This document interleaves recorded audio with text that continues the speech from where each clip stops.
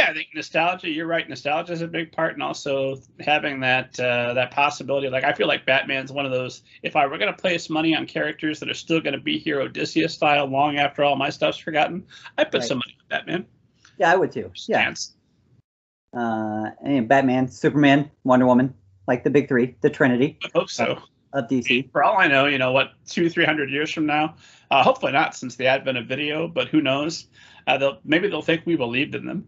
They're like, oh yeah, they just have Batman figures because he liked Batman. This was his god. He worshipped it.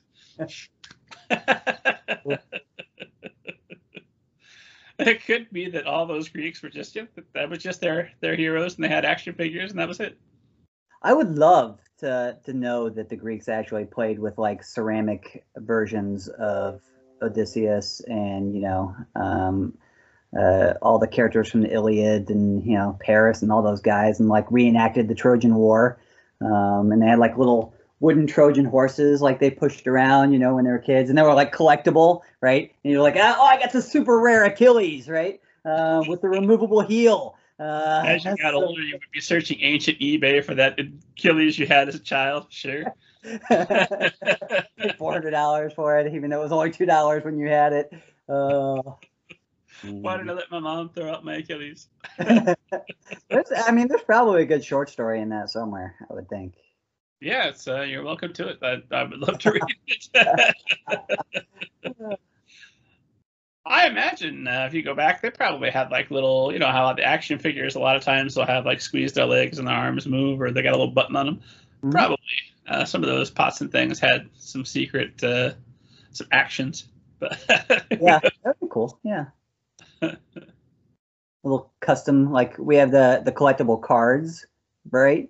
You got Pokemon and Digimon and all those things. They had to have like coins, right? That were very rare. Like, did you get the Caesar, with the, his head already cut off or whatever? I don't know. Yeah, I really need to have this whatever, but I can't part with my headless Caesar. Right, exactly. If I had one of the older ones. But this is my version. Hanging on to this. Well, I always said that actually I would know that I really made it as an author when one of my characters had been turned into an action figure. And as of yet, it hasn't happened. I think in large part because, it has to have a film adaptation in order to justify that kind of marketing. But that's got to be a stepping stone, right? I think if you got like a graphic novel adaptation, you might have at least a shot at an action figure. Yeah, that would be cool. Definitely probably some kind of visual representation. Although I think I had a Harry Potter action figure before they cast Daniel Radcliffe. I can't remember for sure. Okay, interesting. It wasn't an action figure, but it was like a doll that was very, it looked like the character. Right, yeah. Or Funko, get your little Pops guy. Did they have action figures of authors? I had an Edgar Allan Poe at one time. Well, I know with the Funkos, you can get your own Funkos made. So, like a lot of the times, the Funkos that get sold in the store are somebody funded that. That's part of a publicity campaign. Hey, make sure you offer that, and we'll cover part of the price, so you won't take a loss on it. Just make sure it's there in the store. Nice, yeah. And who knows which is which, because nobody wants to admit that. Yeah, that was my vanity Funko. Right, exactly. I want to be buried with that. Once in a while, when I see a character that's like, who would buy that? No one's buying it. I think that must be the vanity one. Good stuff. Well, I know I've seen author action figure. I know I saw a Stephen King action figure once for sure. But that's the problem. Both, I think, the good thing and the bad thing about maybe being a famous author.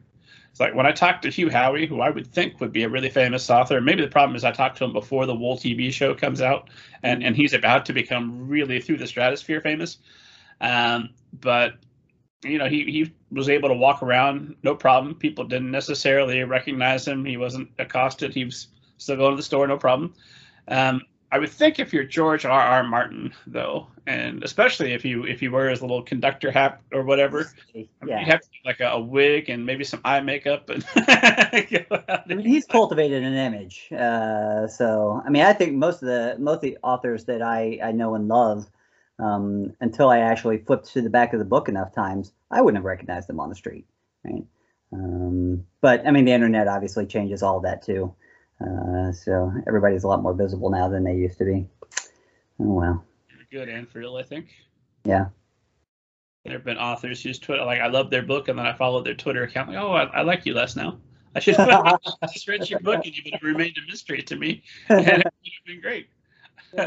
Whereas I know if Roald Dahl came to my house, like first of all, he would leave immediately because it's an interracial family. But even if he stayed past that, he's going to say some really offensive, terrible things, and I'm going to not like him probably by the time we're done. Right. But since that can never happen until the afterlife or whatever, I can go on just imagining he was some nice cartoon version. Ignorance is bliss for sure. Well, I'll tell you what, this has been good enough. Why don't we just call this the start of the show? Okay. That's fine. Yeah. All right, cool. I didn't know. I was waiting for, like the this is blah, blah, blah, and here's your host. So this is, I'm very excited, esteemed audience. Hi. My guest is John David Anderson, who you probably know already. John David Anderson, tell esteemed audience a little bit about yourself. Well, I live in Indianapolis, Indiana. I am a Hoosier, just like you, Rob, which is it's actually cool. I actually like Indianapolis. It's like mini Chicago, right? And only 3 hours from Chicago if you need to go catch a Cubs game. Big Cubs fan myself. Let's see. A few things about me. I'm addicted to chocolate, root beer, Diet Coke, lots of things that aren't good for me. I'm also addicted to hiking, biking, some things that are good for me. Reading books, obviously. That's a big one. Born and raised here, taught at the University of Illinois for 7 years, where I taught literature and, freshman composition, which probably taught me more about writing than anything else that I've ever done. Trying to teach somebody else how to write is a big learning experience for you, right? Because for the most part, I had no idea how I did what I did. But then having to stop and explain it, and then, sort of coach other people through that evolution, did a lot for my own personal evolution as a writer. I have 2 kids who are awesome and wonderful. They're 16-year-old twins. I have a cat named Smudge, who really is just named Kitty because nobody can ever remember to call her by her real name. It's always just Kitty, do this, Kitty, come here, Kitty, don't eat that, right? Kitty, don't pee there, whatever it is. And she's awesome, beautiful wife that I've been married to for 24 years now. The big 2-5, comes along next summer. We got to figure out where we're going. Hopefully it'll be safe to travel by that point, but we'll see. What else? Published 10 novels.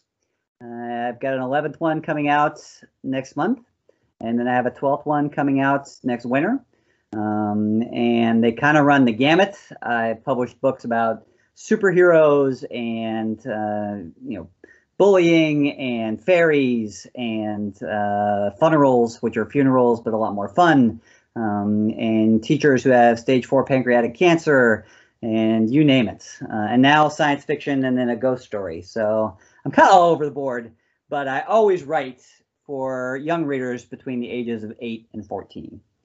And I think the reason I do that is because, A, I feel like we need to tap into the most tragic moments in our lives.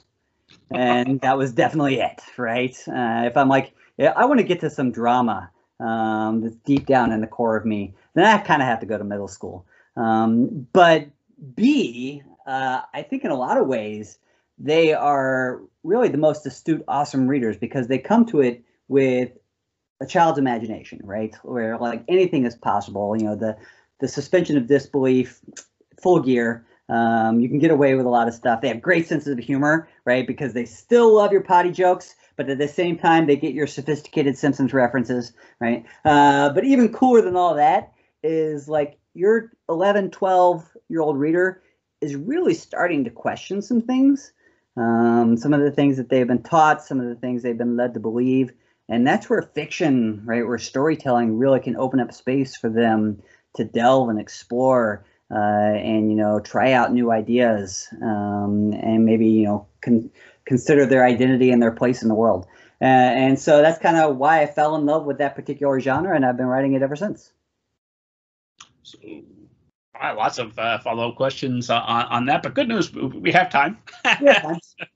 Let's start with the long list of all the different genres you've hit within middle grade. Do you have like a bingo card where you're crossing them off as you go, or like a bucket list of things you still want to tackle? Is there a genre you haven't hit yet that you've got a candy craving for? I love that you put it that way, because I think that's actually it. Especially for the last 5 or 6 years, when I've sat down, with the impetus, like time to produce another book, that's kind of the first thing I go to is what haven't I done yet? And I think part of that is, insecurity, and that I'm assuming I've screwed everything up so far. And so maybe if I try something new, this will be the thing that I actually managed to pull off with aplomb.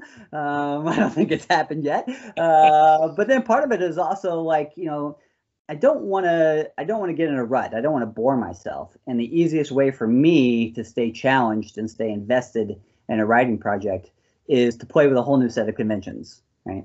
And so, you got science fiction. Well, all of a sudden there's all new parameters that I've got to work with as an author. And there's this, entire canon of work that I get to build off and play off of.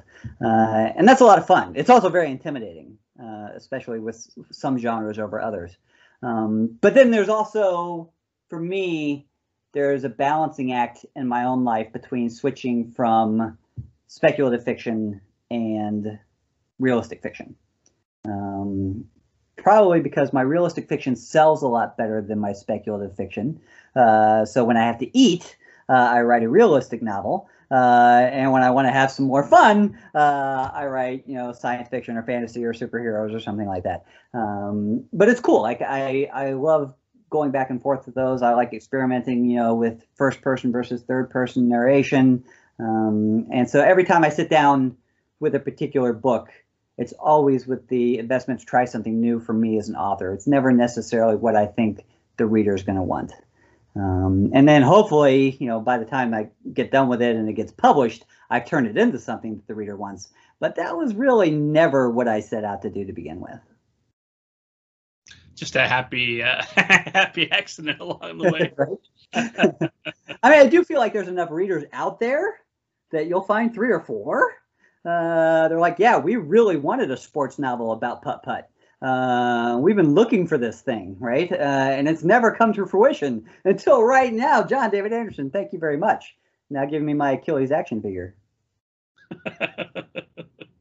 That's the last shot available now.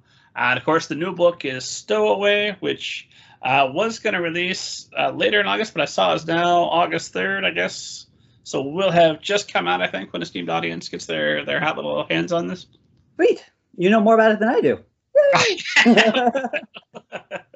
I saw that, and I wondered, and maybe this will be something we cut out at the show, but I wondered when something like that happens, because I think that it was maybe the 16th that was going to come out, because I reserved the 14th to line up with your launch date, because I told you I always give top priority to Hoosier authors. Esteemed Audience knows I'm on a mission to spread a love of reading and literature across the world, but I'm focused on Indiana because I live here. And if I don't reach Texas, well, that's too bad. I would love Texas to have a love of reading and literature, but let's get Indiana first, and if there's time, Texas. Anyway, so I wondered, August 16th was the plan. Now August 3rd, probably firm, going to come out. That's not that far off, but does that kind of screw up the launch plans for you and things that you had planned to do to promote the book when it comes out? Or are you flexible enough and used to it at this point? Different books obviously have different plans. And for this book, it was a fairly, modest launch. For me, anyways, there wasn't a whole lot of work that I had to do. Harper's doing all the work on their end, which is nice. I get to, have this lovely interview, and a couple more things are lined up. But I used to always have a launch party at Kids Inc., which is a bookstore that I'm sure you know and love. here in Indianapolis, and I don't think we're having it this year, and we didn't have it last year, obviously because of COVID and the pandemic. And I'm still, still just slightly nervous about large gatherings in very small spaces. So my hope is, they have to wear a mask anymore, and they have never been wrong the entire time or contradicted anything they had previously said. So I don't know why you would be nervous. Right? Yeah, you never. So yeah, I mean, I'm sure if you are a big name author and your book tour was scheduled for the 16th, and all of a sudden your plane ticket has been changed to the 3rd, then that's really going to put a crimp in your plans. But for me, I this is going to sound terrible. I wrote Stowaway 2.5, 3 years ago, first draft. Then the revision process and the printing process and all of that. And so by this point, not only is that like 4 novels ago, in terms of my like artistic process, but it's also 4 novels in a pandemic ago. And so I'm just playing catch up. Like, I'm like, who are the characters in that book again? Now it's been useful because the book is actually part of a duology. And so there is an anticipated sequel that I've been working on. So that's forced me to sort of get back into the groove with it. But yeah, and in terms of launch plans, I hope it gets to the readers that it needs to get to. I hope it certainly gets to the schools and the librarians. I think there is a little bit of a gap for good science fiction in middle grade. I mean, there's great stuff out there for sure, but I think it's definitely not a genre that we've fully, exploited. And there's got to be, I fear there's got to be readership for it, right? People who have been weaned on new Star Wars and Guardians of the Galaxy and Maze Runner and all these wonderful other sort of sci-fi and dystopia things. They're ready, for more. So yeah, I put my faith in readers, and I put my faith in the power of books and literature. And once it hits the shelf, I'm kind of like, fly away, little bird, go find your home. Right, do the best you can. I have more birds to make. Fair enough. Yeah. Although I think that the sci-fi market, for anybody who's listening to this after August 3rd, has now been cornered by Stowaway by John David Anderson. It's over. You had a window. Done, right? There will never be another science fiction book written until August 4th. I guarantee it, right? So so you're working on the sequel right now as you're promoting the first book? Did that work out that way? Yeah, it did work out that way. I have a book that's coming in between, which is called Riley's Ghost, which is, surprise, spoiler alert, it's a ghost story. Kind of like a very middle grade version of, Haunting of Hill House, ghost story set in a middle school. So that was a welcome break. And I do think as a writer, like, that's incredibly important. I could not have written, the sequel to Stowaway directly after writing Stowaway without giving my brain a breather. So, that came in between, and then back to this. And I'm also, working on 2 or 3 other things. I don't know if you're the same way, Rob, whether you're like, you hyper focus on one project and you just go at it until you get it done. Or you dabble here, you dabble there, 2 weeks on this, 3 weeks on that. Obviously, the publishing process in and of itself forces you to be able to shift gears, right, on a moment's notice when, the revision of this comes in, or time to proofread that, or whatever. But that's kind of the way that I work best. My attention span is not long enough to stay in the science fiction world for too long. Well, it's while you're in the zone, while you're working on the sequel, what does the esteemed audience need to know about Stowaway so that they go to kidsinc.com and purchase their copy right now? Wow. What do you need to know about it? Or do a search for Shirley Mullen, but I'm 90% certain that it's kidsinc.com. It is kidsinc.com for sure. Yep, we're good there. So what do you need to know about it? I can tell you that in the first chapter, I'll go ahead and give this away. Our main character, whose name is Leo Fender, He has a brother named Gareth. He has a dad who is an esteemed scientist. This is post First Contact. So the Earth has already made contact with a particular alien species, which has brought them all kinds of wonderful new technology, which you need, right? If you're going to have a spacefaring adventure, you need to be able to explain it somehow. And I'm like, aliens, right? That's always a good way to explain it. They know all kinds of stuff that we don't know. So they bring it and kind of, open our eyes and revolutionize our world, but at a cost. All these things, of course, come at a cost. And one of the things that they bring with them is a war, not with us, but with another alien force, right? That they've been in sort of mortal combat with now for eons and eons.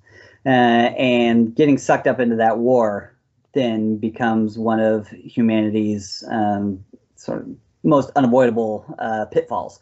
It's inevitable. And so the novel opens with that war sort of in full-fledged in our participation in it.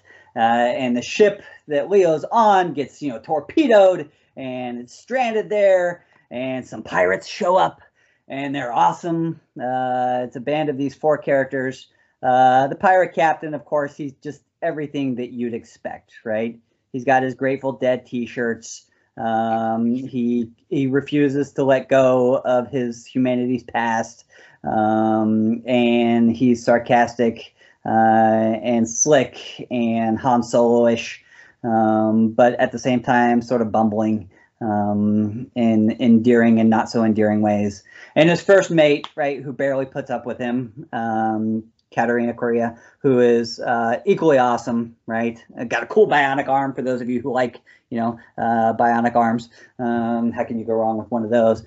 And then you got Boo, big, hairy, 4 arms, sweet, pretty much wears his bathrobe everywhere, kind of not interested in most of the pirating gig. But he's sort of fallen in love with this little family and sort of sworn to protect them.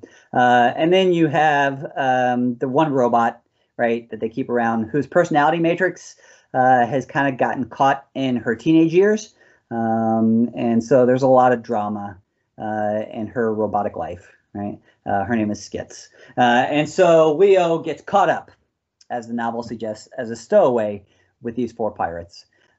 And what ensues is an action-packed, spaceship blasting, hyperspace traveling adventure where Leo has to convince these people who are not exactly on the most righteous side of the moral continuum to help him save his family.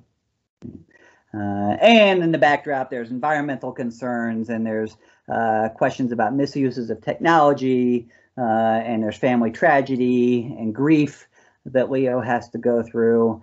And there's just a lot of questions about stewardship, right? Not just of our planet, but of the entire universe. Like, what happens when you get the power to make the universe a better place, but you choose not to use it in your own sort of selfish interests? And so there's some pretty big questions, I think, that the novel at least introduces, even if it can't come up with some clear-cut answers to it. All told from the point of view of Leo and his very personal quest to find his dad and his brother.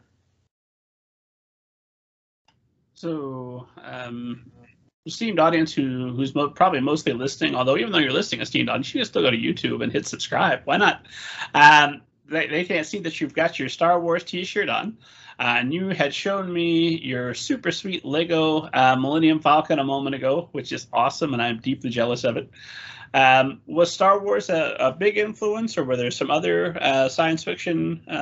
Where did you draw your science fiction influences from? Sure. I mean, I think I drew them from lots of different places. Star Wars was huge. I don't know that Star Wars was necessarily huge in terms of, plot and character so much as world building, right? I mean, I learned so much growing up from watching those movies about how just one scene invokes a history that the rest of the movie doesn't even get into. I mean, this was the cool thing about the cantina scene in episode 4, right? Is that you walk into that cantina and you see all these people basically for half a second. And at some point you realize each of them has their own backstory, right? Each of them has their own investment in what's going on with the Empire and the rebels and all this stuff. Each of them has their own wants and needs, maybe their own starship, maybe they got a bounty on their head. And the idea of that sort of rich galaxy has always stuck with me. And so that's one of the things that I wanted to do with this book. But at the same time, like, that's a galaxy far, far away. This is actually set in our galaxy right here, right? Good old Milky Way. And so I drew on a lot of other things, like Star Trek and Stargate and all kinds of things where sort of humanity's stake, as we know it, becomes important, especially with the fragile planet that we're sitting on. And so that was a concern. And then, I have pirates, Guardians of the Galaxy. They're pretty cool. And I think as viewers and readers have grown up, we have an appreciation for a little smart aleckness, right, in our characters. And so I wanted this to be a band of misfits, right? The Goonies, I guess, of the interstellar scene. So, I mean, just so many influences. And those are just the movies, in terms of books. I grew up on Bradbury and Arthur C. Clarke and Hitchhiker's Guide to the Galaxy. There's definitely some of that humor in there. I can't pull it off. I can't pull Douglas Adams off. I wouldn't even try. But there's some irreverence, right? And some parody and some satire and some good stuff like that. So yeah, there's a lot. And that's one of the cool things about working in a genre, is being able to tap into all of the things that you grew up with and that you loved, and say, all right, how do I put my own little twist on this? Like, how do I cobble together these bits and pieces, these sort of character archetypes that I love, and these sort of ancient mythological stories, which really go back to the Iliad and the Odyssey, like we were talking about earlier, but set in outer space. And how do I tell my own version of that story and then make it relevant for our 21st century position that we're in? And science fiction is so cool about that because it always uses the future, either near or far, to reflect on the present and even the past. And that sort of metaphorical relationship was one that I really enjoyed exploring. I'm sure there's a special on the History Channel about how the Iliad was actually written by ancient aliens. So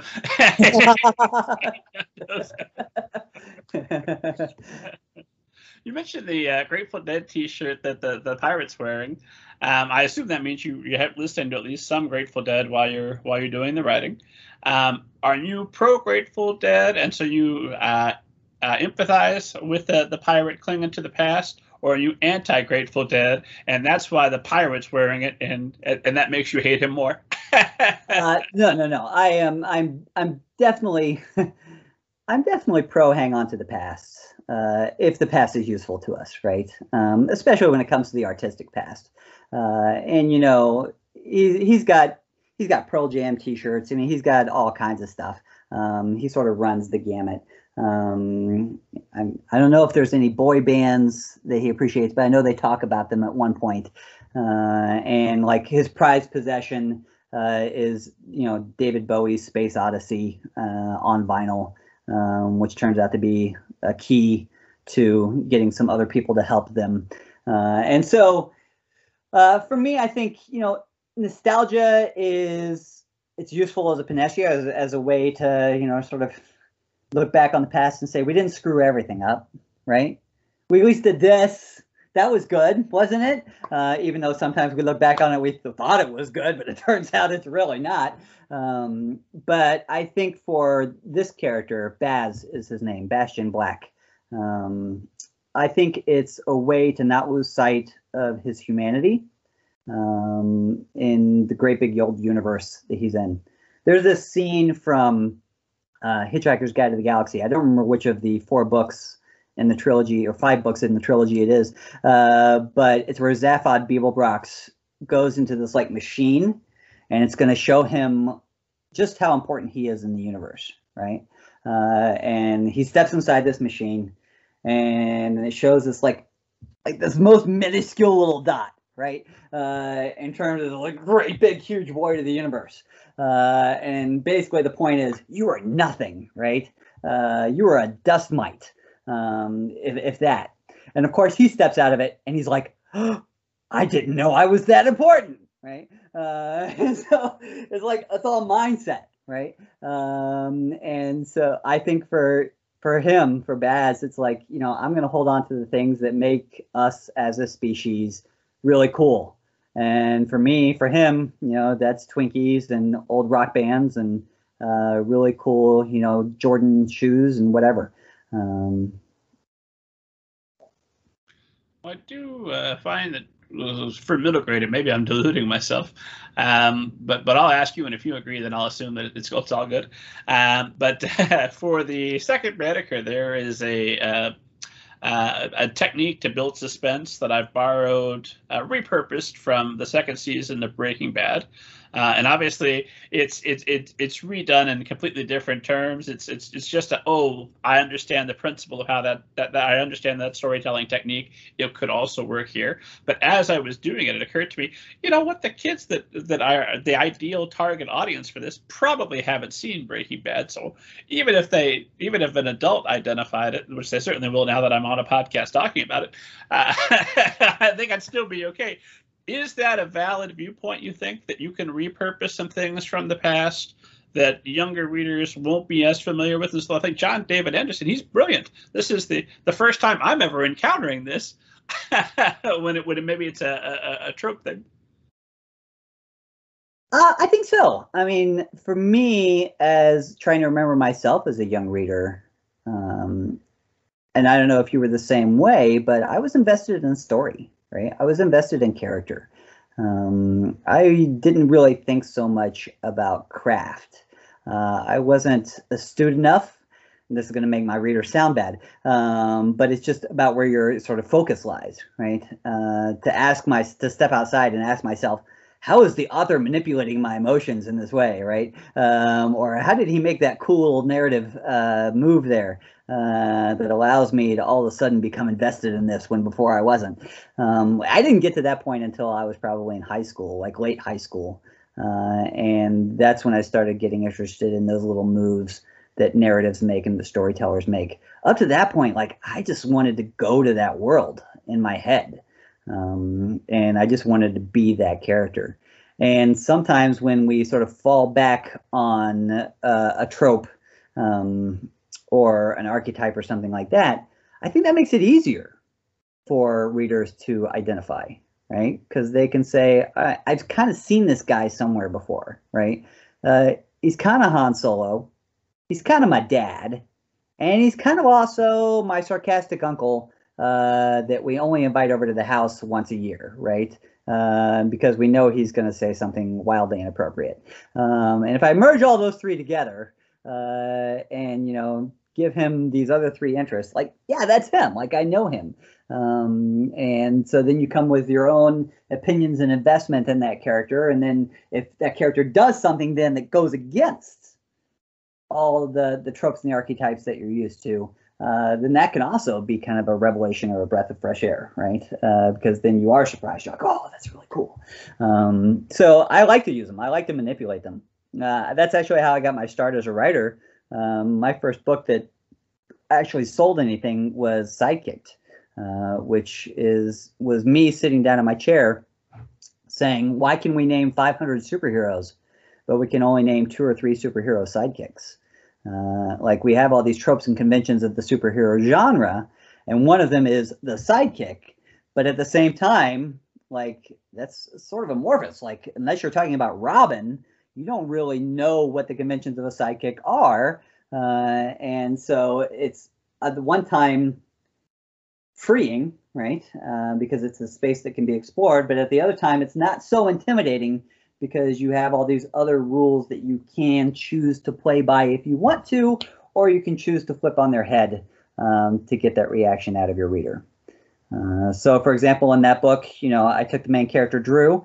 We know he's a superhero. He's a superhero sidekick, but I gave him an incredibly lame power, right? He has extraordinary senses. He can hear, smell, and see things coming from a mile away. But when they get to him, he's completely powerless to stop them, right? It's lights out. Daredevil's main thing? Well, yeah, except for Daredevil, it kind of kicks butt. Like he's learned to overcompensate or to compensate for his blindness, right? With extraordinary hearing. And, if you were to stick Drew and Daredevil next to each other, and then Drew maybe was like, hey, this guy's coming. And Daredevil like, I saw him coming. He's like, are you going to do anything about it? Because it's got to be you. Because you know what Drew's going to do? He's going to play dead, pretty much. And then Daredevil's going to whip out those little sticky things. I don't know what they're called, and beat up the guy or whatnot. Daredevil, I'm so glad you were here. This is perfect. We make a good team. I think that would be my role in a superhero universe. I could identify the danger. Oh, this looks like trouble over here. I'm gonna go get dinner. When I come back, I expect you to take care of it. You're just a very astute, innocent bystander, right? Not me. I'm the guy who gets crushed by the falling car. Hopefully saved by Spider-Man's web at the last second, but if not, it was a good life. Well, maybe at least motivate him to be really angry and punch extra hard. There you go. Everybody has a purpose. Life well lived, a sacrifice that's worthy. The unsung heroes of the superhero. Peter Parker's eyes after I died. Well, you'd say it was all worth it.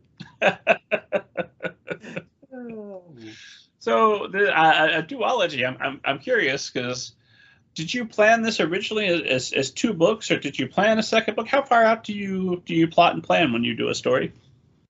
So I actually planned it as a trilogy, and when I say planned, I mean for 5 minutes loosely imagined that it could be such a thing. There was no outline. There was nothing like that. There was just, wow, I've spent a lot of time creating this world and these characters, and I love them. And there's a lot at stake here, galaxy-wide, Earth-wide, family-wide, right? Personal evolution-wide. And so I did not see myself being able to wrap that all up in one book, but I also didn't know how many books it would take. And so when I presented it to my publisher and my editor, it was agreed. Yeah, there's no way that this can be one book now for the middle grade sphere, right? Unless it's going to be 700 pages, and I don't have the kind of clout to pull that off. So then the question is, well, who could pull that off? You think? I mean, there are a couple people who have written books that long for middle graders and gotten away with it, but they have their own theme parks now. Anyways, the point being, like, I knew it was going to be more than one, and so I sort of needed my editor to just give me a number and say, this is what we think it should be. Can you work with that? And so, you get those sort of parameters and you work within those parameters. Could it have been a trilogy? Maybe. Could it have been, 10 books? No, because there's no way that I could have done that without going crazy.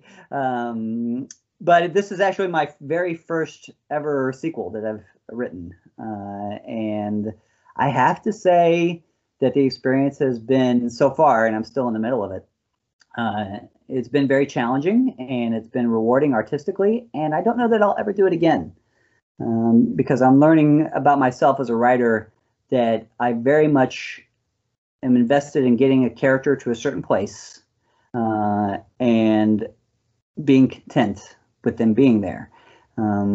And that doesn't mean that they don't have a rich future beyond that place that I took them to. It just means that it's not my job at that point to imagine that future for them. And the reader can do it. Go write some fan fiction, whatever it is. And I've always gotten to that place with the book until I got to Stowaway, and it was immensely unsatisfying. And then it created tons of pressure for me to make it satisfying in the sequel, right? So that I get that same feeling that I do, that sort of Christmas present feeling when you're like, yes, that's where it's supposed to end up.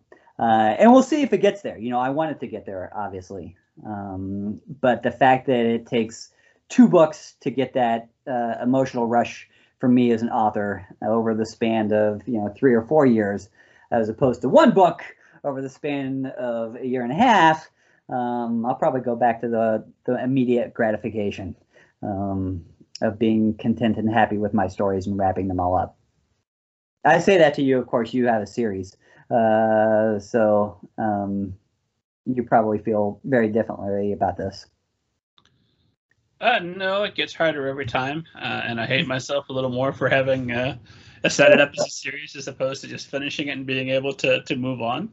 I mean, here we are. Well, I would think when you're doing contracts, if they'll say, "Hey, we want 10 books," you be like, and you'll pay 10 contract rates. Well, I guess I'm coming up with 10 stories. Here we go.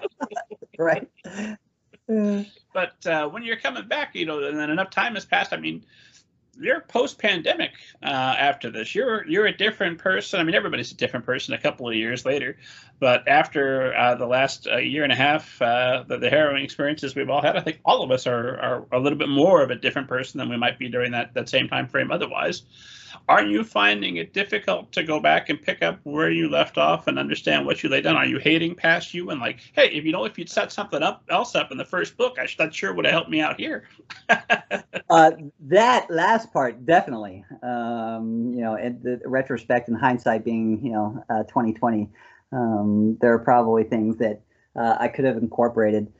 I mean, I think we could probably both go on and on for another 2 hours about how the pandemic has shifted not only our approach to art, but just our understanding of its place in the world and its value to young readers, and even what our young readers look like at this point. I experienced quite a bit of tragedy over the last 2 years, lost both of my parents, 1 year, one right after another. And so for me, it has been a constant pinballing between wanting to escape, which I think a lot of readers probably appreciate, and wanting to just grab that thing, all that angst and all that anger and all that grief and all that remorse by the ears and just throttle it, and to do that through my writing. And so I do feel like a lot of the past couple of years, artistically for me, has been a coping mechanism, as I'm sure it has for you and lots of other people dealing with all the stuff that we've been dealing with. And it's been, very personal at times. And I don't think of Stowaway and its sequel as that kind of book, right? It is definitely more a product of my brain and my imagination than of my heart. Whereas the book that comes out this winter, called Riley's Ghost, is a lot more, I think, akin to the emotions, or in touch with the emotions that I was experiencing over the past 2 years. And again, it's just like, work on this a little bit, get away, go to the galaxy, out there, and then come right back home and face the demons head on. So. Well, let me ask you this. This might be another one we'll cut out. Maybe we'll cut the whole interview. Who knows what'll happen? Is it really that bad? Am I doing that bad? God.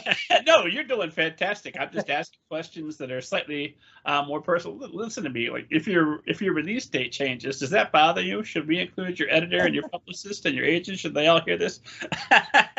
Make sure we let them know. Wonderful questions like that. But here's another one a little bit. If Stowaway comes out, is a huge success, the publisher comes back and says, we should have done the 10-book contract the first time, let's do it now. And then Riley's Ghost comes out and some readers absolutely love it, but it's not quite as successful. Would you be happy going toward the more successful story that maybe has your intellect and it has your creativity, but not necessarily your heart? Would that be satisfying for you, knowing that you're going to reach maybe potentially more readers? Or would you continue to want to write at least one emotional story that's, even if you never publish it, just a story for your heart every year? Yeah, that's a great question.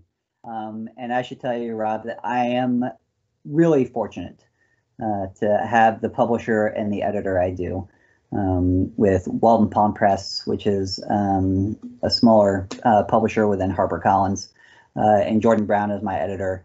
And they kind of give me free reign, for the most part, to follow my head or my heart, whichever one I want to do.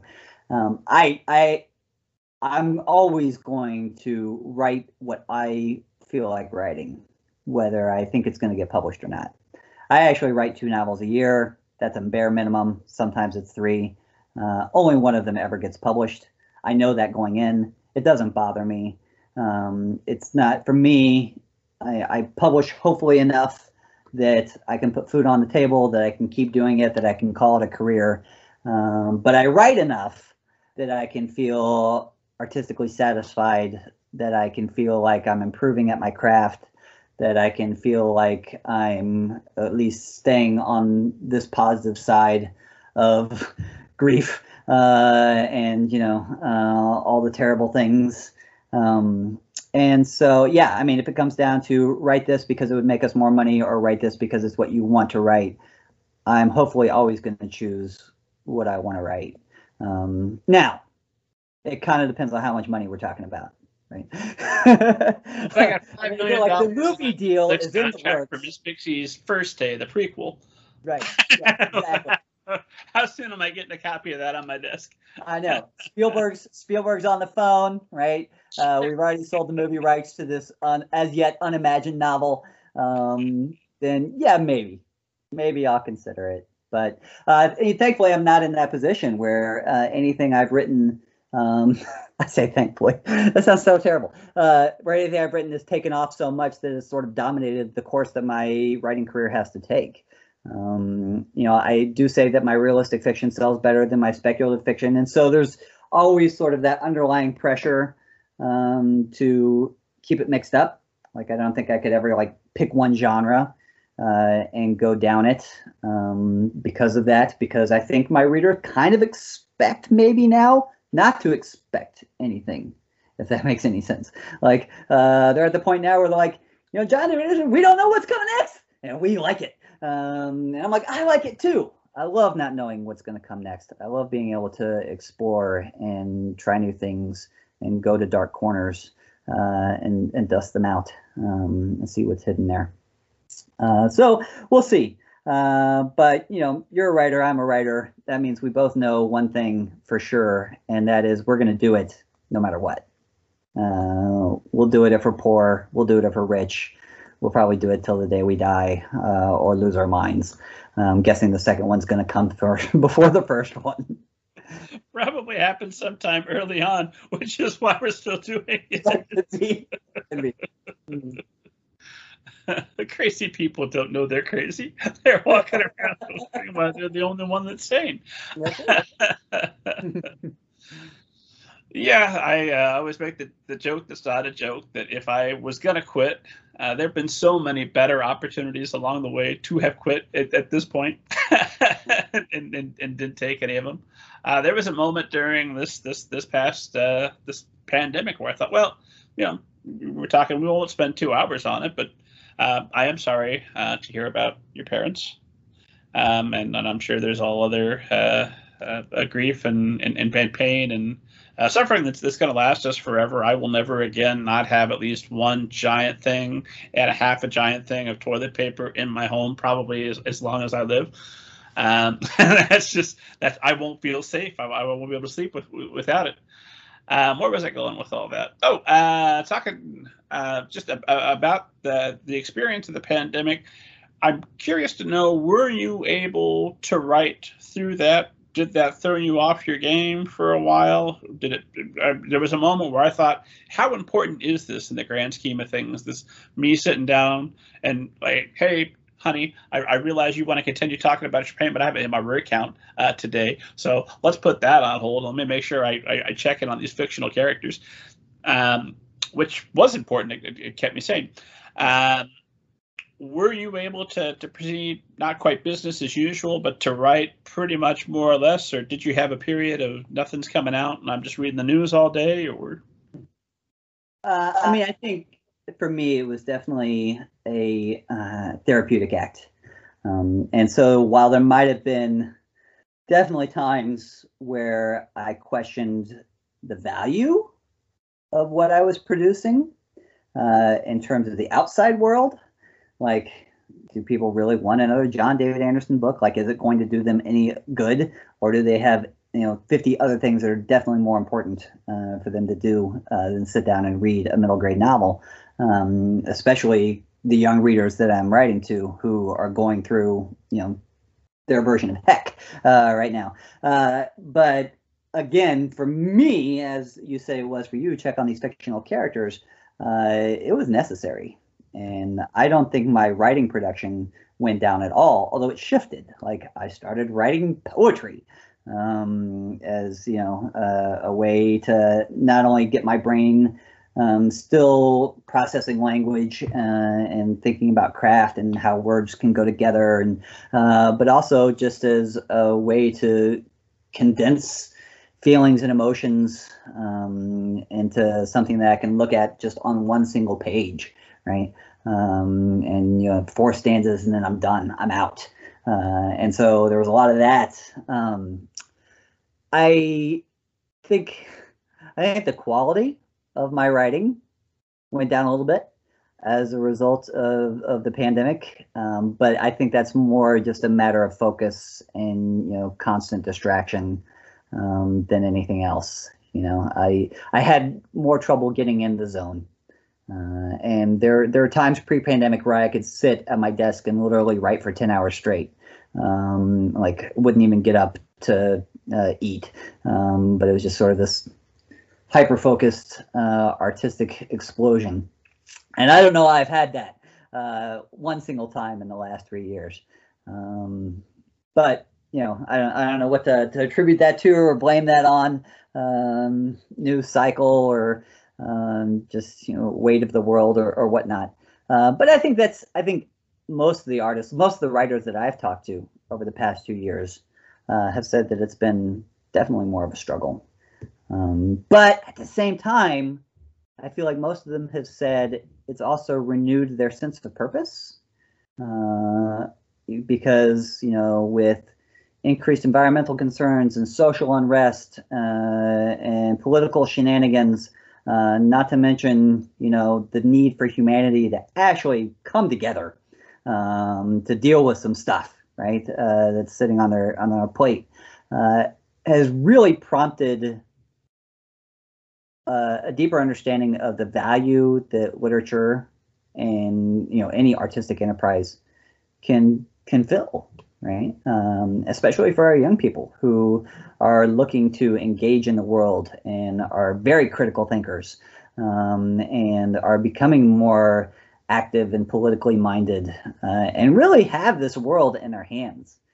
And so when I stop and take the long view of it, and I'm not thinking about my own personal life and what I've got to do today and whatnot, I feel actually more optimistic. And a greater sense that what we do, especially writing books for young readers, has immense value to open up their eyes, to keep them curious, to make them question things, but also to give them that escape that they need sometimes to get away from the pressing weight of the world that is slowly descending upon their shoulders. Fair. You had said something. You know a writer that I know.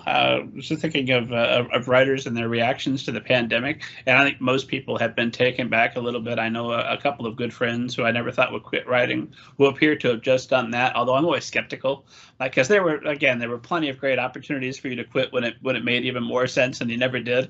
So I don't necessarily know that you'll be back. But Maurice Broaddus, of course. Mm-hmm.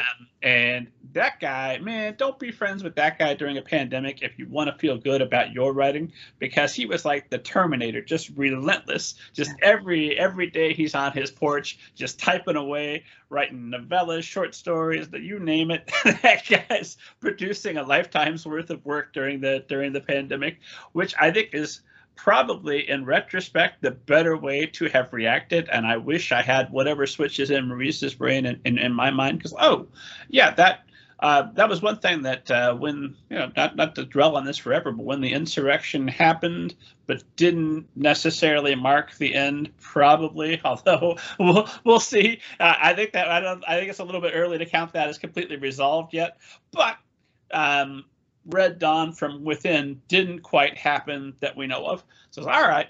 Well, I worried a whole lot right up to that moment, and then at the last moment, the most improbable thing possible happened, and that was the Eugene Goodman pushing the first insurrectionist and getting like a gang of Looney Tune characters to follow me this away, and you see that, and it's so improbable and so crazy. Like if that was in a book, you'd never buy that as the ending. That's nuts.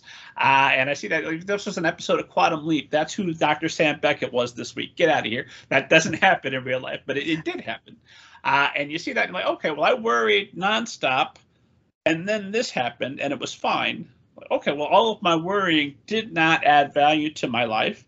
And in the end, I don't think there's anything I could take away from that. I wish I had been more Maurice Broaddus during that time. As let's be frank, we all wish all the time. But I wish I had kept my head down and just kept writing a little bit more. And next pandemic, next violent uprising, I'm going to keep that in mind and maybe keep my nose to the grindstone a little bit. I mean, we all process it differently. Right. And I think the assumption that we make is that as writers, maybe we have an outlet that other people don't have, because we do have these magnificent worlds that we can escape to. But I mean, I guess the question would be, all those pages and novellas and short stories that Maurice was producing, right? Like, it's impossible for us, for you or me or anybody else, to really truly gauge the value that had for him, right? And so, if you only produce one short story in a year, but that short story helped you make sense of something terrible that happened in your life or in the world around you, then that was a valuable piece of art, right? That was not a waste of time. And maybe there was a lot of worry that was a waste of time, but the worry that helped produce that one piece of art, that was great, right? And I'm being reductive here, but I really think it's impossible to separate, the thing that we do for a living, the process that we engage in, from all the other stuff that's happening around us. So that even if you're not writing about insurrectionists, right, or you're not writing about institutional racism, I think that stuff finds its way into your books, regardless, one way or another, or at least your angst and your fears and your desires and your hopes for humanity and all those things find their way into the book, get channeled somehow, metaphorically in all these other ways. I always, there's a quote, and I'm trying to remember who said it. I think it was Willa Cather, who said, everything a writer needs, they know by the age of 15. And, I go to schools and I talk to kids about writing, and I tell them that. And I ask them what they think that means, and we get a lot of different answers. But what I think it means is that by the age of 15, you know what fear is, you know what love is, you know what loss is. You may not have experienced these things directly, intensely, but you're aware of them. And it's those sort of emotional valences that seep into our work, or anyone's work. And so I think one of the things that's going to happen, and we'll see if I'm right, is that over the next few years, there's going to be some seriously charged stuff, right, that artists have been producing, because they've been channeling all of those emotions that they've experienced for the past 2 years. And maybe they weren't able to write about them at the time, but they're in there, right? They get stored in the psyche, and then the psyche does its magic and works it into narrative and tries to make sense of it with story. And then, those of us who have the pen or the paper or the ink or the brush or the, you name it, the Lego, we find a way to put those pieces together and present it to the world. And so, I mean, that's, Maurice was able to do that at the time. Pretty remarkable. That just means the rest of us are playing catch up. And, we'll be doing it too. And authors that, may have quit publishing, I don't know that they will have quit imagining. I don't know that they will have quit using narrative to make meaning of their world. I really doubt that they will have quit telling stories. If it's to their family or their kids or their friends or in their head, you'll never stop using that tool, right? The tool of storytelling to give value to the experiences that you're going through and to help you make sense of them. And I think as writers, not only do we do that for ourselves, but especially we teach the next generation how to do that as well. Like, what are the narratives that you're writing in your own life that are helping you to make sense of the universe? I don't know. You feel this way. I feel this. I find myself a little bit terrified when I'm writing.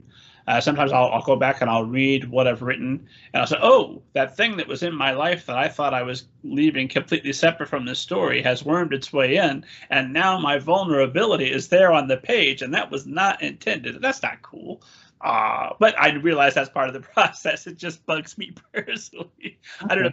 Does that bug you, or does that gratify you that that's been preserved? Yeah, I kind of feel differently than you do about that. Whenever that happens, if I'm at least astute enough to recognize it, which I'm probably not, but on the rare occasions where I'm like, oh yeah, that's definitely where that's coming from, then I think it enriches the experience somehow, because at least I know I can speak with some degree of emotional authenticity to this, and in some ways, in a lot of ways, I've had an incredibly blessed life. And so when it comes down to creating drama and creating conflict, a lot of that is manufactured, right? A lot of that is conflict and drama that I read about and I saw on TV and whatnot. It's not something that I've personally experienced. I've never been stowed away aboard a spacefaring vessel that has just been attacked by aliens, right? It just hasn't happened yet, right? It could. There's still time. But I do know what it's like to be suddenly separated from family. And so when I see my sort of heart spilling out onto the page in that way, and my insecurities and my vulnerabilities coming through, my hope is that just allows me to connect to the reader even more strongly. And it doesn't bother me. As long as I don't use real people's names, right? Then I'm okay. Isn't that the rule?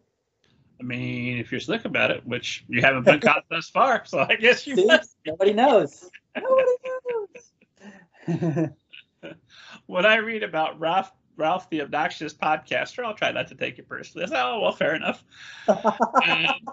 Here's a problem that I had that's maybe a little bit imaginary that I think I wanted to ask you regarding Stowaway, because that's a story hinging a little bit on First Contact. And I think the big story from 2020 is not going to be the political stuff. It's not going to be COVID. It's going to be that the Pentagon confirms flying saucers. That's a real deal. In the grand scheme of humanity, plagues come and go. What's this now about alien life being real? Go back a little bit. we need to explore that a little more. Does that concern you now, writing your sequel, that we're going to have something very real to compare all this sci-fi to potentially here in the near future? You say potentially. I'm still not convinced what it is and what it's not. There's so much junk floating out there that we've created that I guess I have more respect for advanced intelligent alien life, that if they were going to come to us, I don't know, I feel like they wouldn't be so coy about it. I feel like they'd just be like in our face, like, here's the deal, take it or leave it. Do we want to blow up your planet or not? Give us one good reason why we shouldn't. And I think we would struggle, right, to come up with a good one that we could all agree on. Anyways, like that could be humanity's greatest challenge. It's funny that you asked this, because it wasn't something that I actually gave it a whole lot of thought until I started writing that novel. and doing just a little bit of research, because it's takes place in the galaxy, and so I had to get a sense of the great span of things, and read a lot about this, the Big Bang and whatnot, and realized that I don't know enough about physics to explain anything, in any kind of depth.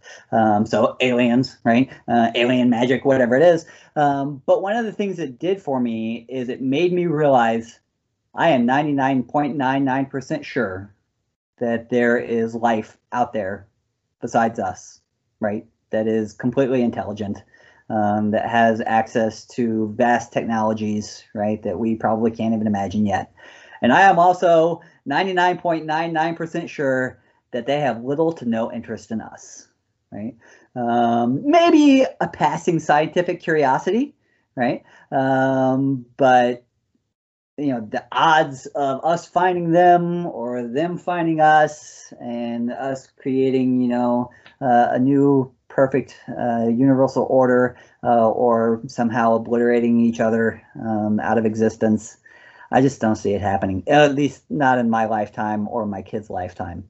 But if that 0.001, I'm maybe getting my numbers mixed up, percent chance that does happen, and somebody finds somebody, then I think we better come up with that one reason real quick. Think of what it might be. Yeah. I'm gonna go ahead and Batman. Batman, maybe. Batman? Like the aliens came down, like, I don't know about all this war you guys got going on. Yeah, but sit down. Batman. Watch this Batman movie. It's the Keaton Batman. None of this newfangled. Now the pure mainstream. Let me give you some Burton. Then maybe we'll do the Dark Knight. Like, ooh, we like humanity. It's cool. Okay. Well, maybe if you combine that with mine, which was Deep Dish Pizza, then that could convince them. But art is universal. Pizza, I don't know that it is. Aliens could have dietary restrictions that we're not aware of. So.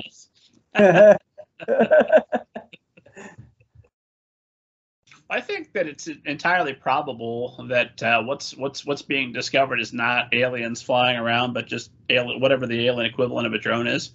Just so that they're not that interested in us, that they've just got a bunch of drones going out all over the universe, and like, look at that, there's some primitive life down there. Oh, they've got nukes. So let's see how this plays out. This will be the subject of a term paper for at least one alien grad student.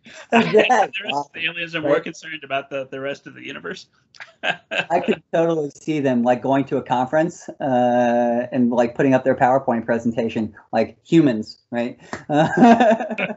What you need to know, bullet point, like 6 things, and then he's out, just done. Yeah, I mean, I like the idea that they are watching us, waiting to see how it plays out, right? Because I think we're kind of doing the same thing, and I think that maybe one of our downfalls is that we're really good at just sitting back and saying, let's see how this plays out, and by the time they actually decide that there's something on this planet worth having or exploring or taking an interest in, we may have completely trashed it beyond all recognition. It's really hard to tell, and they may know that. But at the same token, maybe they'll come save us from ourselves. That would be nice. That would be wonderful. We don't see it unsatisfying as storytellers for a direct. We don't see that story very often. But since it's us, I think we can allow it. It's fine. It doesn't have to be satisfying. Just don't let us all die. please, sir, save my planet. Well, Steve, audience knows I have to ask this, since I ask everybody. I'm assuming that you have not ever seen a flying saucer. Have you ever seen a ghost? I have not seen either, to the best of my knowledge. My parents sort of believed a little bit in the supernatural, and so they would tell me stories of Ouija boards going crazy, as teenagers, and bumps in the night and those kinds of things. But I think as a writer, especially as somebody who was reading Stephen King at the age of 11, stealing my father's books out of the bathroom, right, and taking them back to my bedroom and reading them at midnight under the covers with a flashlight. I am not going to say no to anything, right? I think the possibilities are out there. And while there are things that we don't necessarily see with our eyes, there are things that we feel in our heart. And I don't know if we're talking about ghosts or specters or souls or whatever it is, but there are moments when I feel like there are people I love that are no longer with us, that are still nearby somehow, right? That even if they're not watching over us, there's a fragment or a remnant. There's something supernatural that's been left behind. Whether that guides us or provides us solace, or just reminds us of the love that we felt for them. I'm not sure what its function is, but I sometimes get that feeling. And those are the kinds of ghosts that I like. So trying to think what question to follow that up with that won't seem trite. But now that I've said that, it's fair game. I've already said the trite thing. We're good. Yeah. I did have some quotes from you that I wanted to make sure I asked you about. And actually, I had some questions. I had some questions for you about Miss Bixby's last day. Because I had the pleasure of enjoying that here on audiobook in preparation. And were you teaching when that book came out? I was not. Okay. My wife was teaching, and my mother was teaching, and half of our friends were teachers. So it's not as if I wasn't part of the crowd, right? At least by association. Question, because you start off with the classifications of the teachers are zombies, dungeon masters, Spielbergs, noobs, good ones. And I'm remembering my own experience as teachers plus my time in schools since having seen that. Yes, that's absolutely who's doing the classes. But should you say that out loud before you go to school visits? All of those teachers, has that created awkward situations, or have teachers come up to you and said, "Yes, man, you nailed it. You said everything you needed to be said"? Yeah, no, it's definitely the second one. I think teachers actually really appreciate that passage, and I always sort of make it the point to say that we're dabbling in caricature here, and that you only have one of these probably through your entire career. As a student, you're only going to have one true-fledged dungeon master, but you're going to remember that guy, right? Or girl, or you'll only have one necessarily complete calf addict, right? Everybody will come in with their Starbucks, but there's going to be one who's really just going to be jumping and jittery the whole day long. And my hope is, of course, that you get more than one Miss Bixby, right? One of the good ones. But sometimes you only get one of those too, and everyone else maybe doesn't fall as neatly into like prescribed 7 categories. I know as a teacher at the University of Illinois, I definitely had my Spielberg days, right? Where I'd be like, we're just going to do this today because it doesn't require any effort from me. And all the effort is you. And I know that you're paying, an ungodly amount of money for your tuition, but, just give me this one afternoon, please. So yeah, no, they love it. And I've gotten, a great response from educators from that book. Because I think one of the things that book does do well is it just shows how far-reaching the impact of our teachers have on us, right? That it extends so far beyond the classroom. And I know we always say that, but it's hard to appreciate. And especially if you think about everything that teachers have had to go through for the last 2 years to reach beyond the classroom that, they couldn't actually be in, to connect with students and try to get them motivated to learn. And to love their subject matter, right? And to stay engaged and socially active and make them aware. Like, that's amazing. It's an amazing job, and I have the utmost respect for them.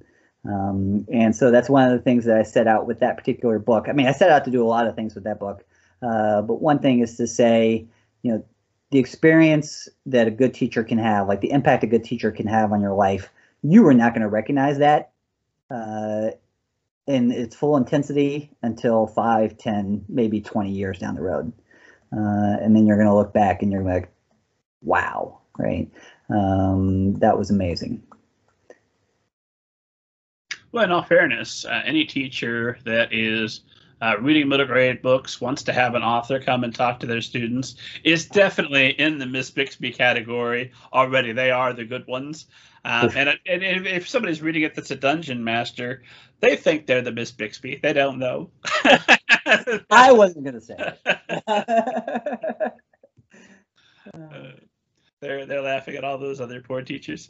I also wondered, I was going to ask about the Cootie opening in like of the pandemic. It opens up and you know they've got the full protective gear on to prevent from cooties, and I'm reading, oh man, that's a different read now, I'm sure, than when it was written and what it was intended.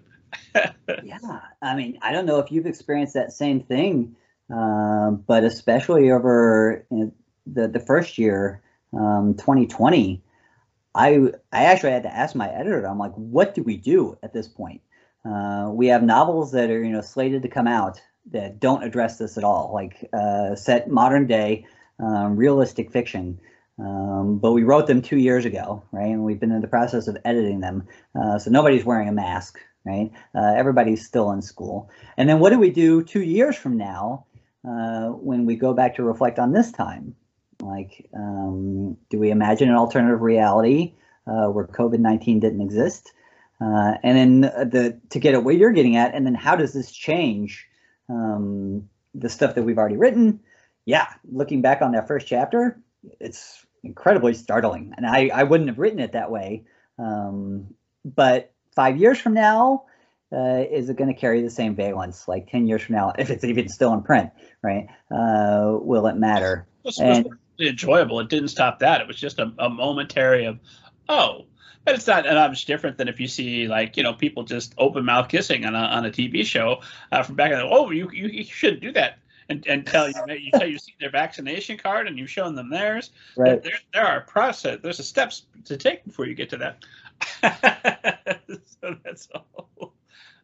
And I mean, and that also speaks to one of the things that, as an artist, I'm sure you think about too, which is balancing what we could possibly be considered to be universal appeal or universal truth, right? Something that's going to stand the test of time with addressing like a very current need.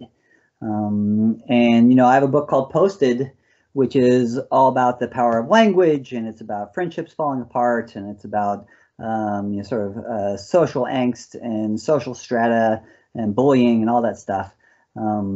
And I feel like when I wrote that book at the time, and probably still a little bit now, it reads well, right? It carries weight, and I think readers react to it the way that I wanted them to. 10 years down the road, though, I don't know. Like, I don't know if it's going to carry that same weight or have that same meaningful impact because I feel like it was a product of its time. I was revising that book when the presidential primaries were underway for the 2016 election. And so I'm sitting there watching debates, and the people who are vying for the position of what some consider to be the most powerful person in the world were calling each other names, right? And I was thinking to myself, these are our role models, right? These are the people our kids are going to look up to. For how they should use language and how they should use words. And that's why this novel is important, right? And I don't always set out with a novel to be like, all right, this novel is going to have a message. This novel is going to teach you something, gosh darn it. But with that book, I did, right? And I do wonder sometimes if the messages that we choose to include in our books are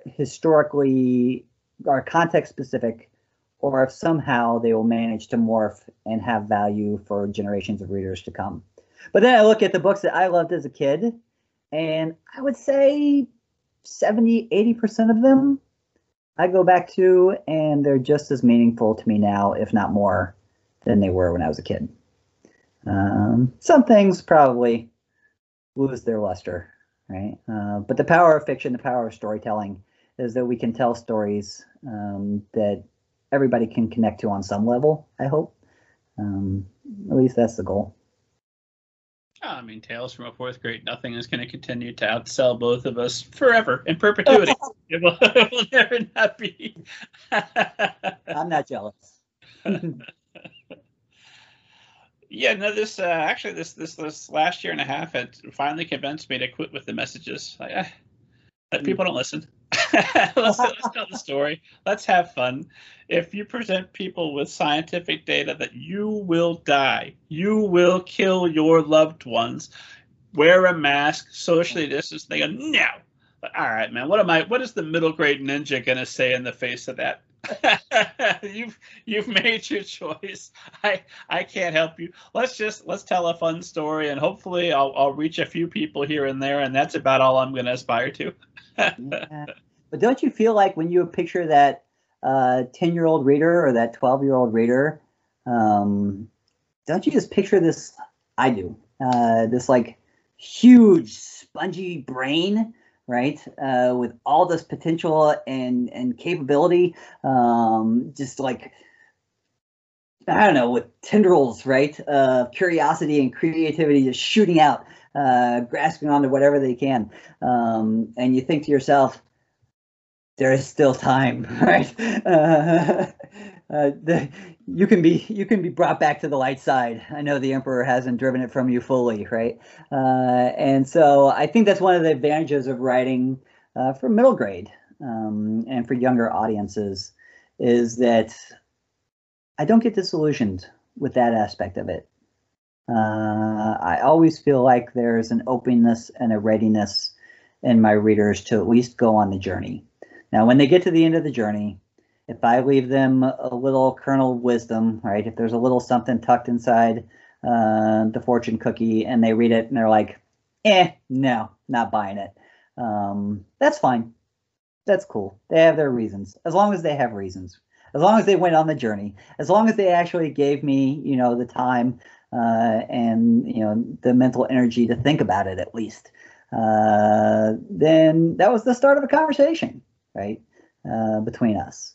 Now, if I had to write for adults, which I know you also do, then I think I would probably have a very different viewpoint on it. Well, those, I mean, not all adults are lost causes. Some people do see the light. But I remember, who I was, 5th, 6th grade, when I would have been the ideal audience for some of these books versus who I became versus who I grew up to be. Very different. And there were some ideas that flew in the face of I was raised very religious, very small town values, very, very much in disagreement with adult Rob, but same guy, kind of, sort of.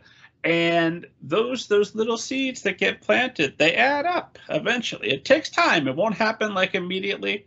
But you come back and you bump into somebody after they're in college and they got away from the town that they're in and some of the no good friends that they had because that's who was in proximity to them at the time. And you did the best of what's around with the friends that you had. But now you've gone out into the world. You've been able to pick some people with broader perspectives. My God, you're a new person. And that seed that you picked up in John David Anderson's book was what started it all. It was a slow growth thing.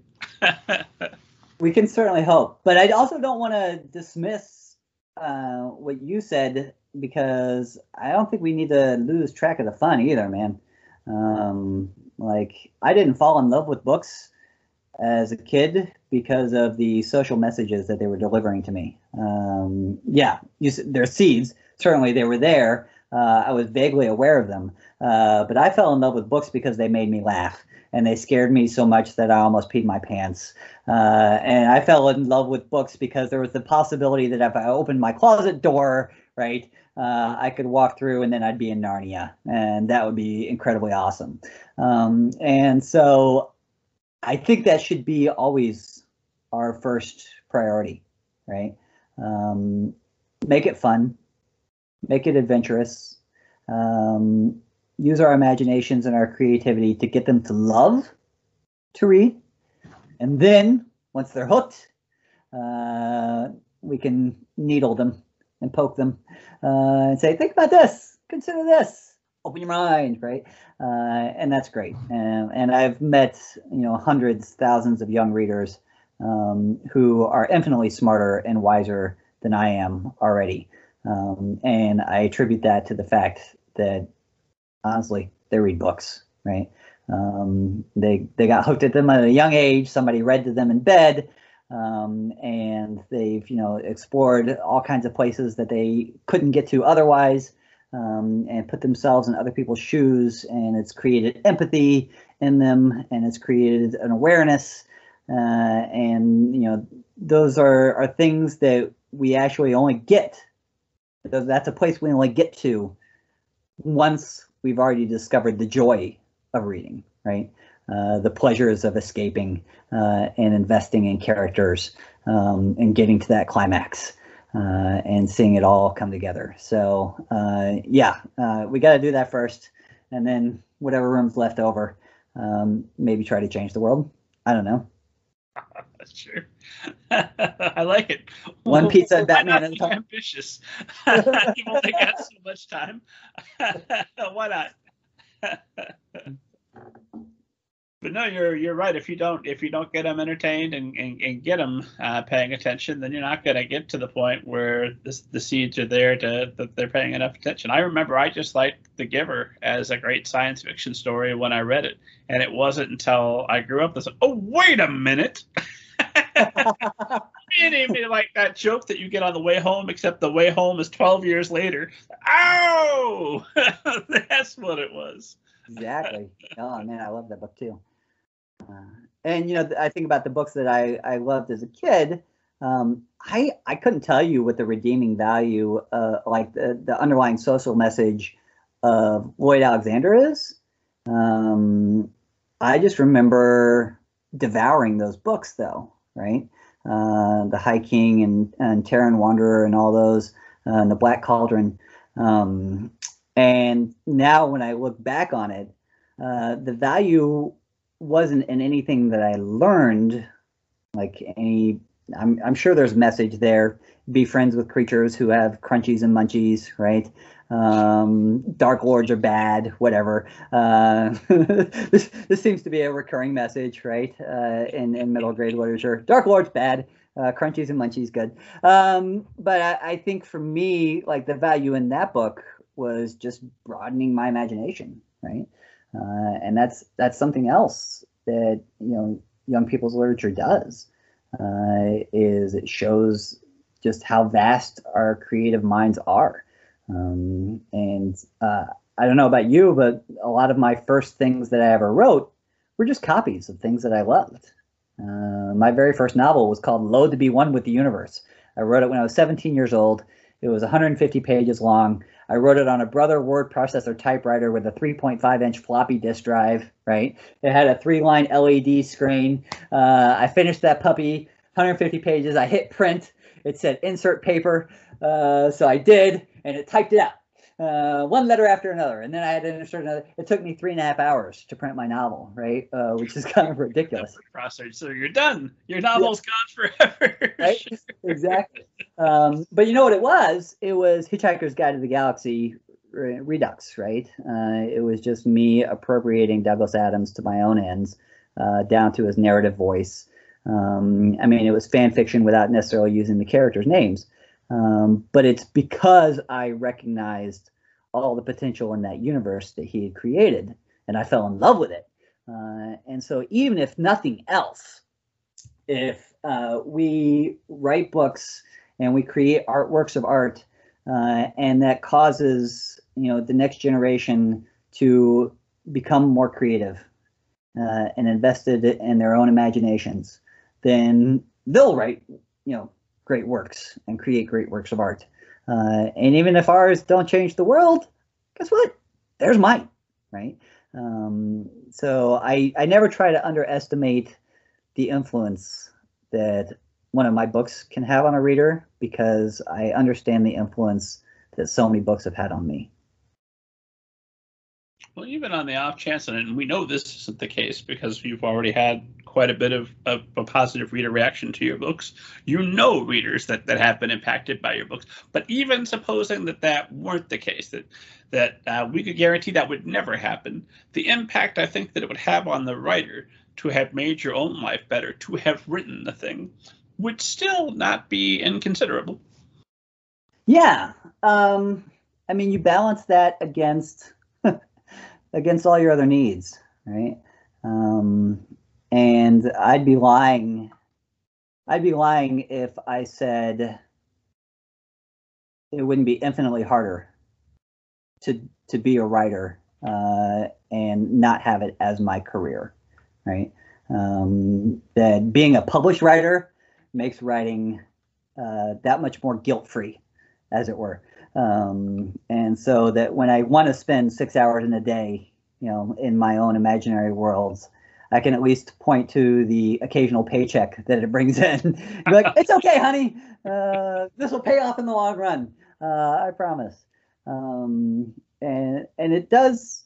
I mean, obviously, it puts added pressure because then you're not just writing for yourself.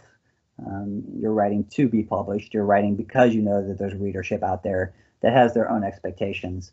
But I guess what I'm trying to say is, I think, yeah, incredibly valuable for the writer to have done it. But I'm also incredibly grateful and thankful that I get to do it for a living, and so that there is a space, sort of a dedicated space in my life where I don't feel like I have to sacrifice so much to do it. And I think about all those writers out there who do work other 40-hour jobs or 2 jobs and raise their kids, and it's 11 o'clock at night and they still feel that artistic impulse and they're bone tired and exhausted, but they really have something important to say to the world, and so they stay up until 2 o'clock in the morning getting that on paper. And I'd like to think that I have the chutzpah to do that, and maybe when I was 20 I could have, but now, like, those people, they definitely have my admiration. And I tell them, I'm like, you guys are heroes. Like, anybody who finds the time to write among everything else that's going on, if it's not their career, if it's not their job, like, that is dedication. But, maybe, I mean, that's where I got started too. So hopefully everybody who has something to say hopefully everybody who has something meaningful and important and not harmful to say will find a platform and the capability to say it.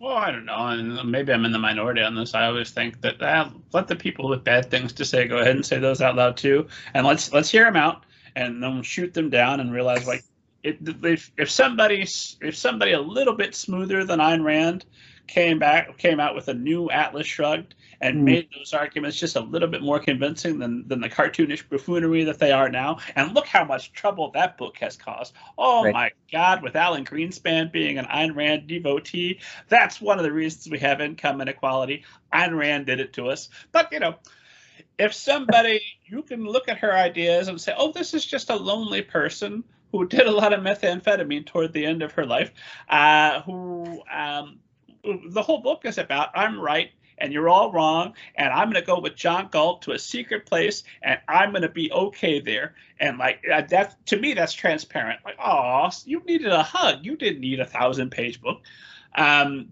But if somebody just a little bit more clever than that came along and put some spit shine on that, that would be worse. So no, leave Atlas Shrugged right where it is so people can read that, see it for the cartoonish buffoonery it is, shoot it down, and then have that idea rejected. You're inoculated against that silly idea, hopefully going forward.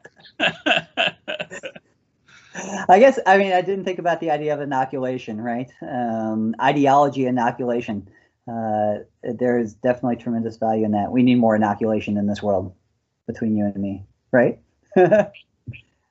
Maybe, I don't know. Maybe it doesn't always work out because there Alan Greenspan, by all accounts, pretty smart guy, still fell for it. So I don't know.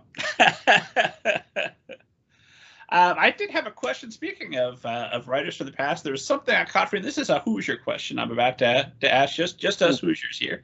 But you've got these wonderful Bixbyisms where Miss Bixby gives these quotes that she doesn't attribute to, and the first Bixbyism in the book is from Mother Night. It's we are what we pretend to be, so we must be careful about what we pretend to be. And then you don't say who that quote's from, and I thought, this is a fella who knows he's going to be promoting this book in Indiana, and if you're promoting something in Indiana, you always say Kurt Vonnegut, world's greatest author, James Dean, world's greatest actor, Jack and Diane, world's best song, John Cougar Mellencamp, bless him, all of our Hoosier artists, we love them, and I was just curious.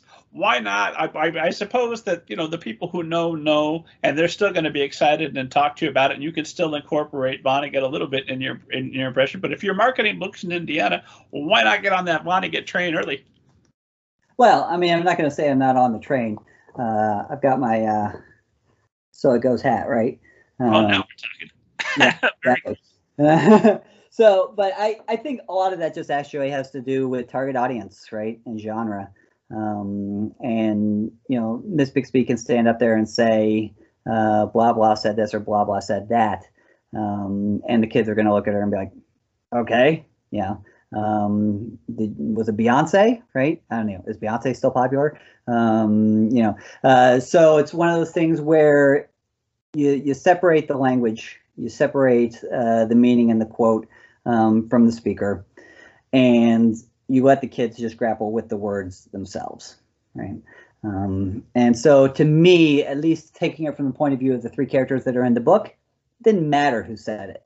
What mattered was Miss Bixby believed it, and therefore it had value, and therefore I should think about it and find a way that I can apply it to my current situation. Now, as an Indiana author, huge Vonnegut fan, right? Probably at least reference him in every third book or quote him here or there. But I struggle as a middle grade author to want to include too many references to the things that I love and adore, because I'm not sure that all my readers also will love and adore them. With the exception of Star Wars. I just assume everybody's going to love and adore Star Wars, even though I know that's not true. So every novel has a Star Wars reference. The people that don't appreciate Star Wars aren't the people you're going to reach with your novel. They're unreachable.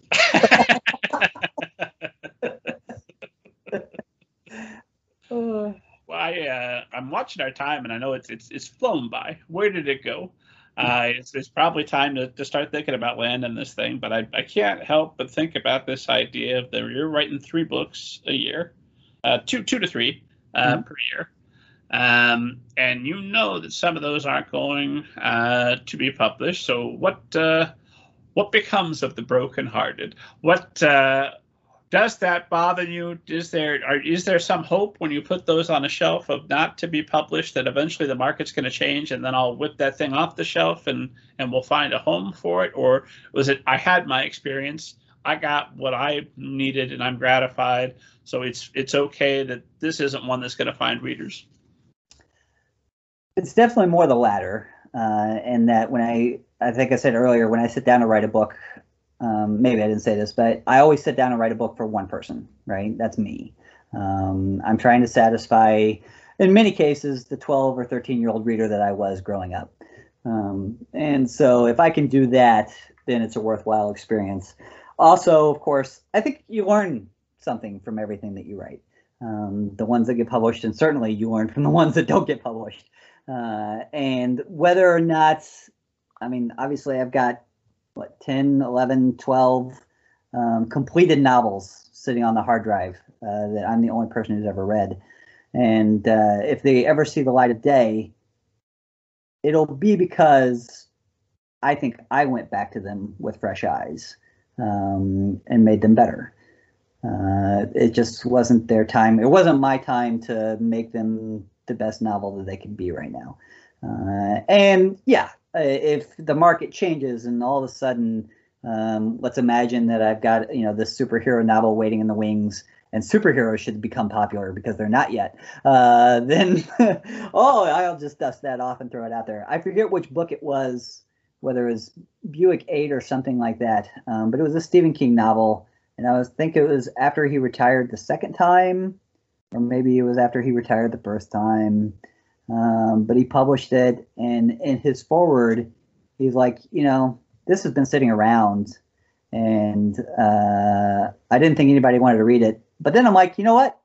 People will read anything, And he doesn't actually say that. But I'm sort of paraphrasing, right? Where he's like, I know it's going to get published, and because I'm Stephen King, I know I'm going to make money off of it. So maybe there's merit in me going back to it and seeing if I can turn it into something that I'm proud of, right?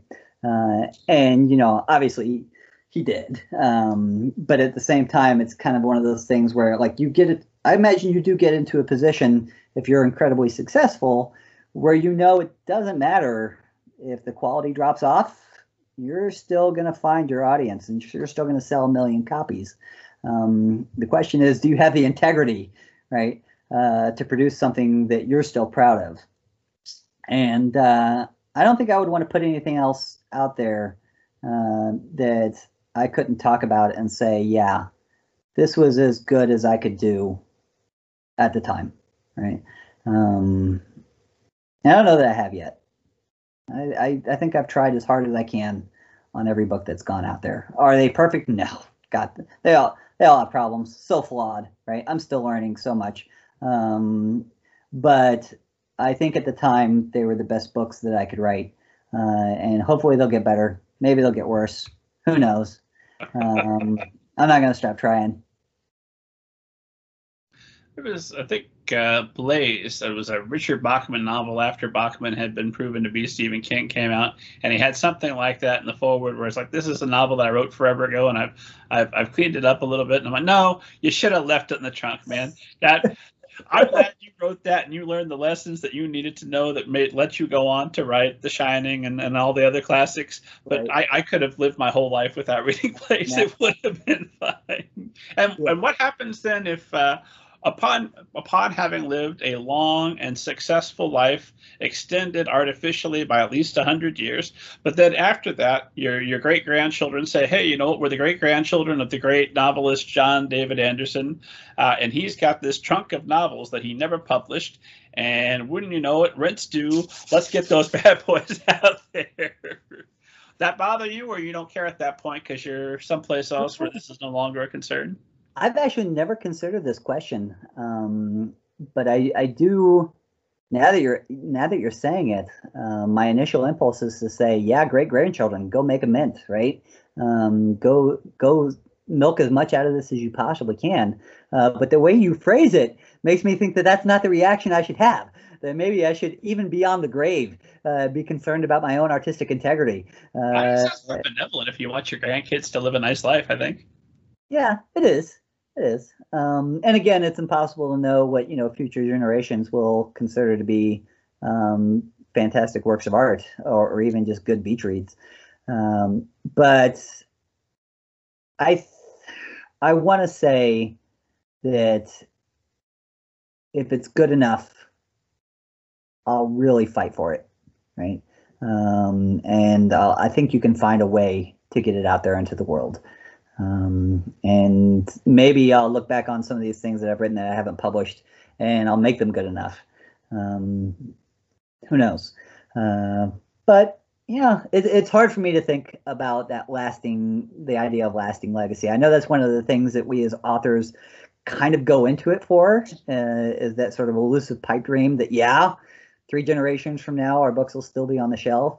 But there's so many books on the shelf, Rob. I mean, I walk into a bookstore now and I'm just like, how are all these people publishing novels? Like, where does all this stuff come from?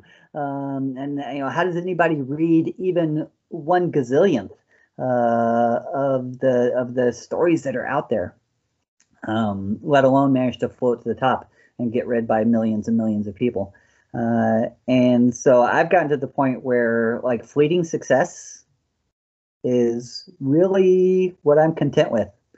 Like I'm gonna keep this train chugging for as long as I can until I run it off the cliff, and then we'll try something else. And if I should get lucky and write something that does stand the test of time, or gets turned into a movie, right? Then that's icing on the cake. But it's not the be all to end all.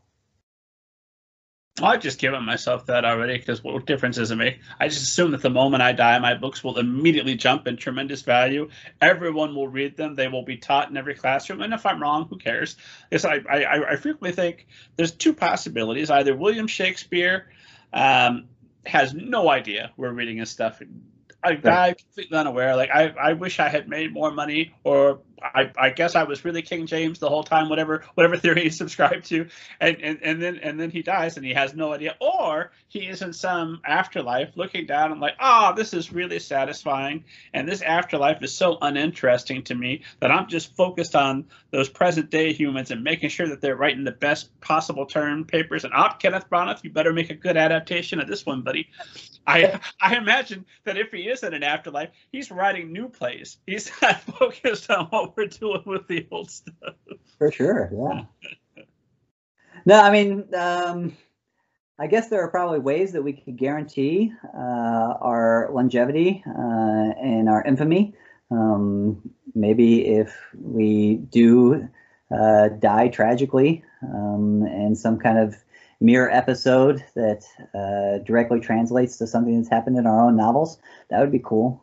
I don't know that I necessarily want to set that process in motion just yet. I don't know. Fame, like I'm not famous. I don't know if you consider yourself famous. Kids will ask me that at school visits all the time. They're like, wow, are you famous? Did I just meet a famous person? And I just tell them the truth. I'm like, no, nobody knows me. You want to tell the truth? I've had people recognize me on the street once. It was at a librarians conference, and it was right outside of the convention center, right? And so, it's got to be a very specific audience at a very specific place and time, and then maybe 1 in a million chance I'm going to get recognized. So yeah, I think for most writers, it's probably not about fame or living beyond just what they produce at the time. It's about that aching need, right, to tell the story, and then hopefully that connection with that reader that comes after, where some kid just says, "I loved your book. It's the first book I've read all year," right? And you're like, oh, "That's it. Like that's the whole reason I do it, right? Was to get you to sit down." Those grandchildren are going to look at those 10 novels and they just need a little bit of touching up. Fortunately, we have Granddad's old toothbrush. Let's just clone him and get him to come back and touch these up. So problem solved. Well, provided the aliens do show up to provide that kind of intense cloning technology, then yes, we can pull that off. Oh man! So who would you bring back? Oh, if I could bring back anybody, I mean, aside from let's bring off, obviously. Kill him again. Once isn't enough. Oh man, that's you have stumped me. I guess maybe Shakespeare, just to solve that mystery and see. That's too much responsibility. I should not be the person to decide what we're going to do with the cloning technology. You pick. Who will we bring back? I mean, does it have to be an author? Yeah, it can be Genghis Khan if you really want to spice things up. Whatever. Sure. Yeah, I don't know. I mean, I guess it's too easy to say Einstein, right? But to have the kind of mind that just solved problems that were previously unsolvable, also with sort of that humility, humanity, and wit. And I think we could use more people like that in the world. Geniuses with a heart. And I know there are a lot of them out there. I feel like I have the heart. I just like the genius. So that's one possibility. I don't know. A.A. Milne. I don't know anything about A.A. Milne. I just know I love Winnie the Pooh, and I feel like we could use some more Winnie the Pooh stories too. So. Well, I could keep you here with what ifs all night, and I won't do it. I do appreciate your time, and you've been extremely generous with it. This has been just fantastic. You're going to keep writing books. We should do this again sometime. Absolutely, yeah. For tonight, I always try to end with some variation of this question. And that is, if you could go back to the start of your career or whenever it would be useful to you and give yourself some advice that would have made the path easier for you and might make the path easier for all the authors watching or listening to us and subscribing to us, what would you go back and what would you tell yourself?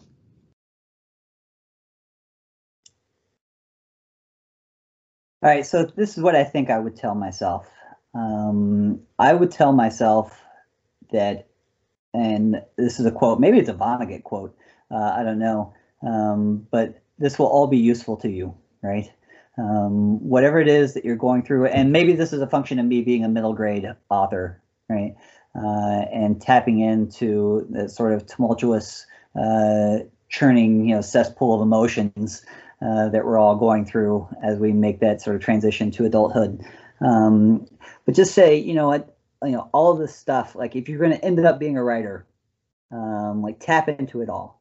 Write it down now, even if it's not in novel form or poetry form or short story form, because all the pain and the joy and all that stuff that you experienced so intensely at that time, it's going to come back. And it's going to provide some outstanding characters and some great conflicts, and some really cool story twists once you can harness that stuff and access it. And the other thing I would say is be more curious. I was an avid reader, and so I learned a lot, obviously, from the books that I read, but I don't know I learned as much from the life that I led that I could have. I was, sort of antisocial and, introverted and preferred to stay in my little cubby and do my thing, as I think a lot of, young writers are.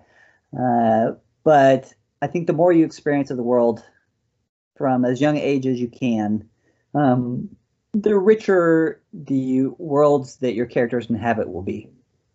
And I feel like in some ways I've been playing catch up to that as an author. 10 books in now, 11 and 12 coming out, and I'm like, I need to see the world because we can't keep setting every book in some unnamed city in the Midwest.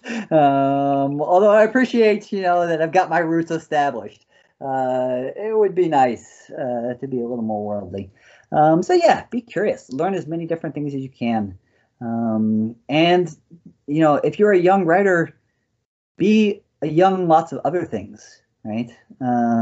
Always write and read, but also be a young explorer and a young scientist and a young engineer, and maybe even for a little while a young doctor or a young lawyer. Learn to cook. I don't know. Take care of animals. Just do other things because writing is about taking experience and giving it meaning, right? By putting it in this form that we call story and narrative. And if you don't have the experience, then I feel like that narrative is kind of empty, right? You can create something wholly formed out of your imagination, but I don't feel like it carries as much emotional weight if you haven't gone out and lived at least part of it. So that would be it. Stay curious, see the world, read, write it down, and know that whatever you're going through, you'll put it on the page eventually and maybe make a little money off of it. Where can the esteemed audience find you online, follow you on social media, and all that good stuff? Thanks for asking. I am at www.johndavidandersonauthor.org. www.dondavidanderson.org is the website. And then from there, you can reach me on Twitter, Anderson_author, or you can reach me through email. I keep my social media presence fairly low key, mostly because I don't want to. I shouldn't say that. But the truth of the matter is, like, it's too much. It's too overwhelming for me to keep track of. Twitter's enough. There's enough going on in there to keep me busy for hours and hours. But yeah, I love when young readers write to me. I always write them back. One advantage of not being famous, right, is you have plenty of time to still answer your emails. So if there's anybody out there who likes my novels or doesn't like them and wants to tell me all about it, yeah, I'll even welcome that. So yeah. Steve Donish, you know who I am. Go to middlegradeninja.com. There are thousands of interviews with authors, editors, agents, all the world's best people. Everything you could ever want to know and more at middlegradeninja.com. Download your free copy of Banneker Bones and the Giant Robot Beast. It will change your life. And as always, God willing, I'm alive. I'll see you next week.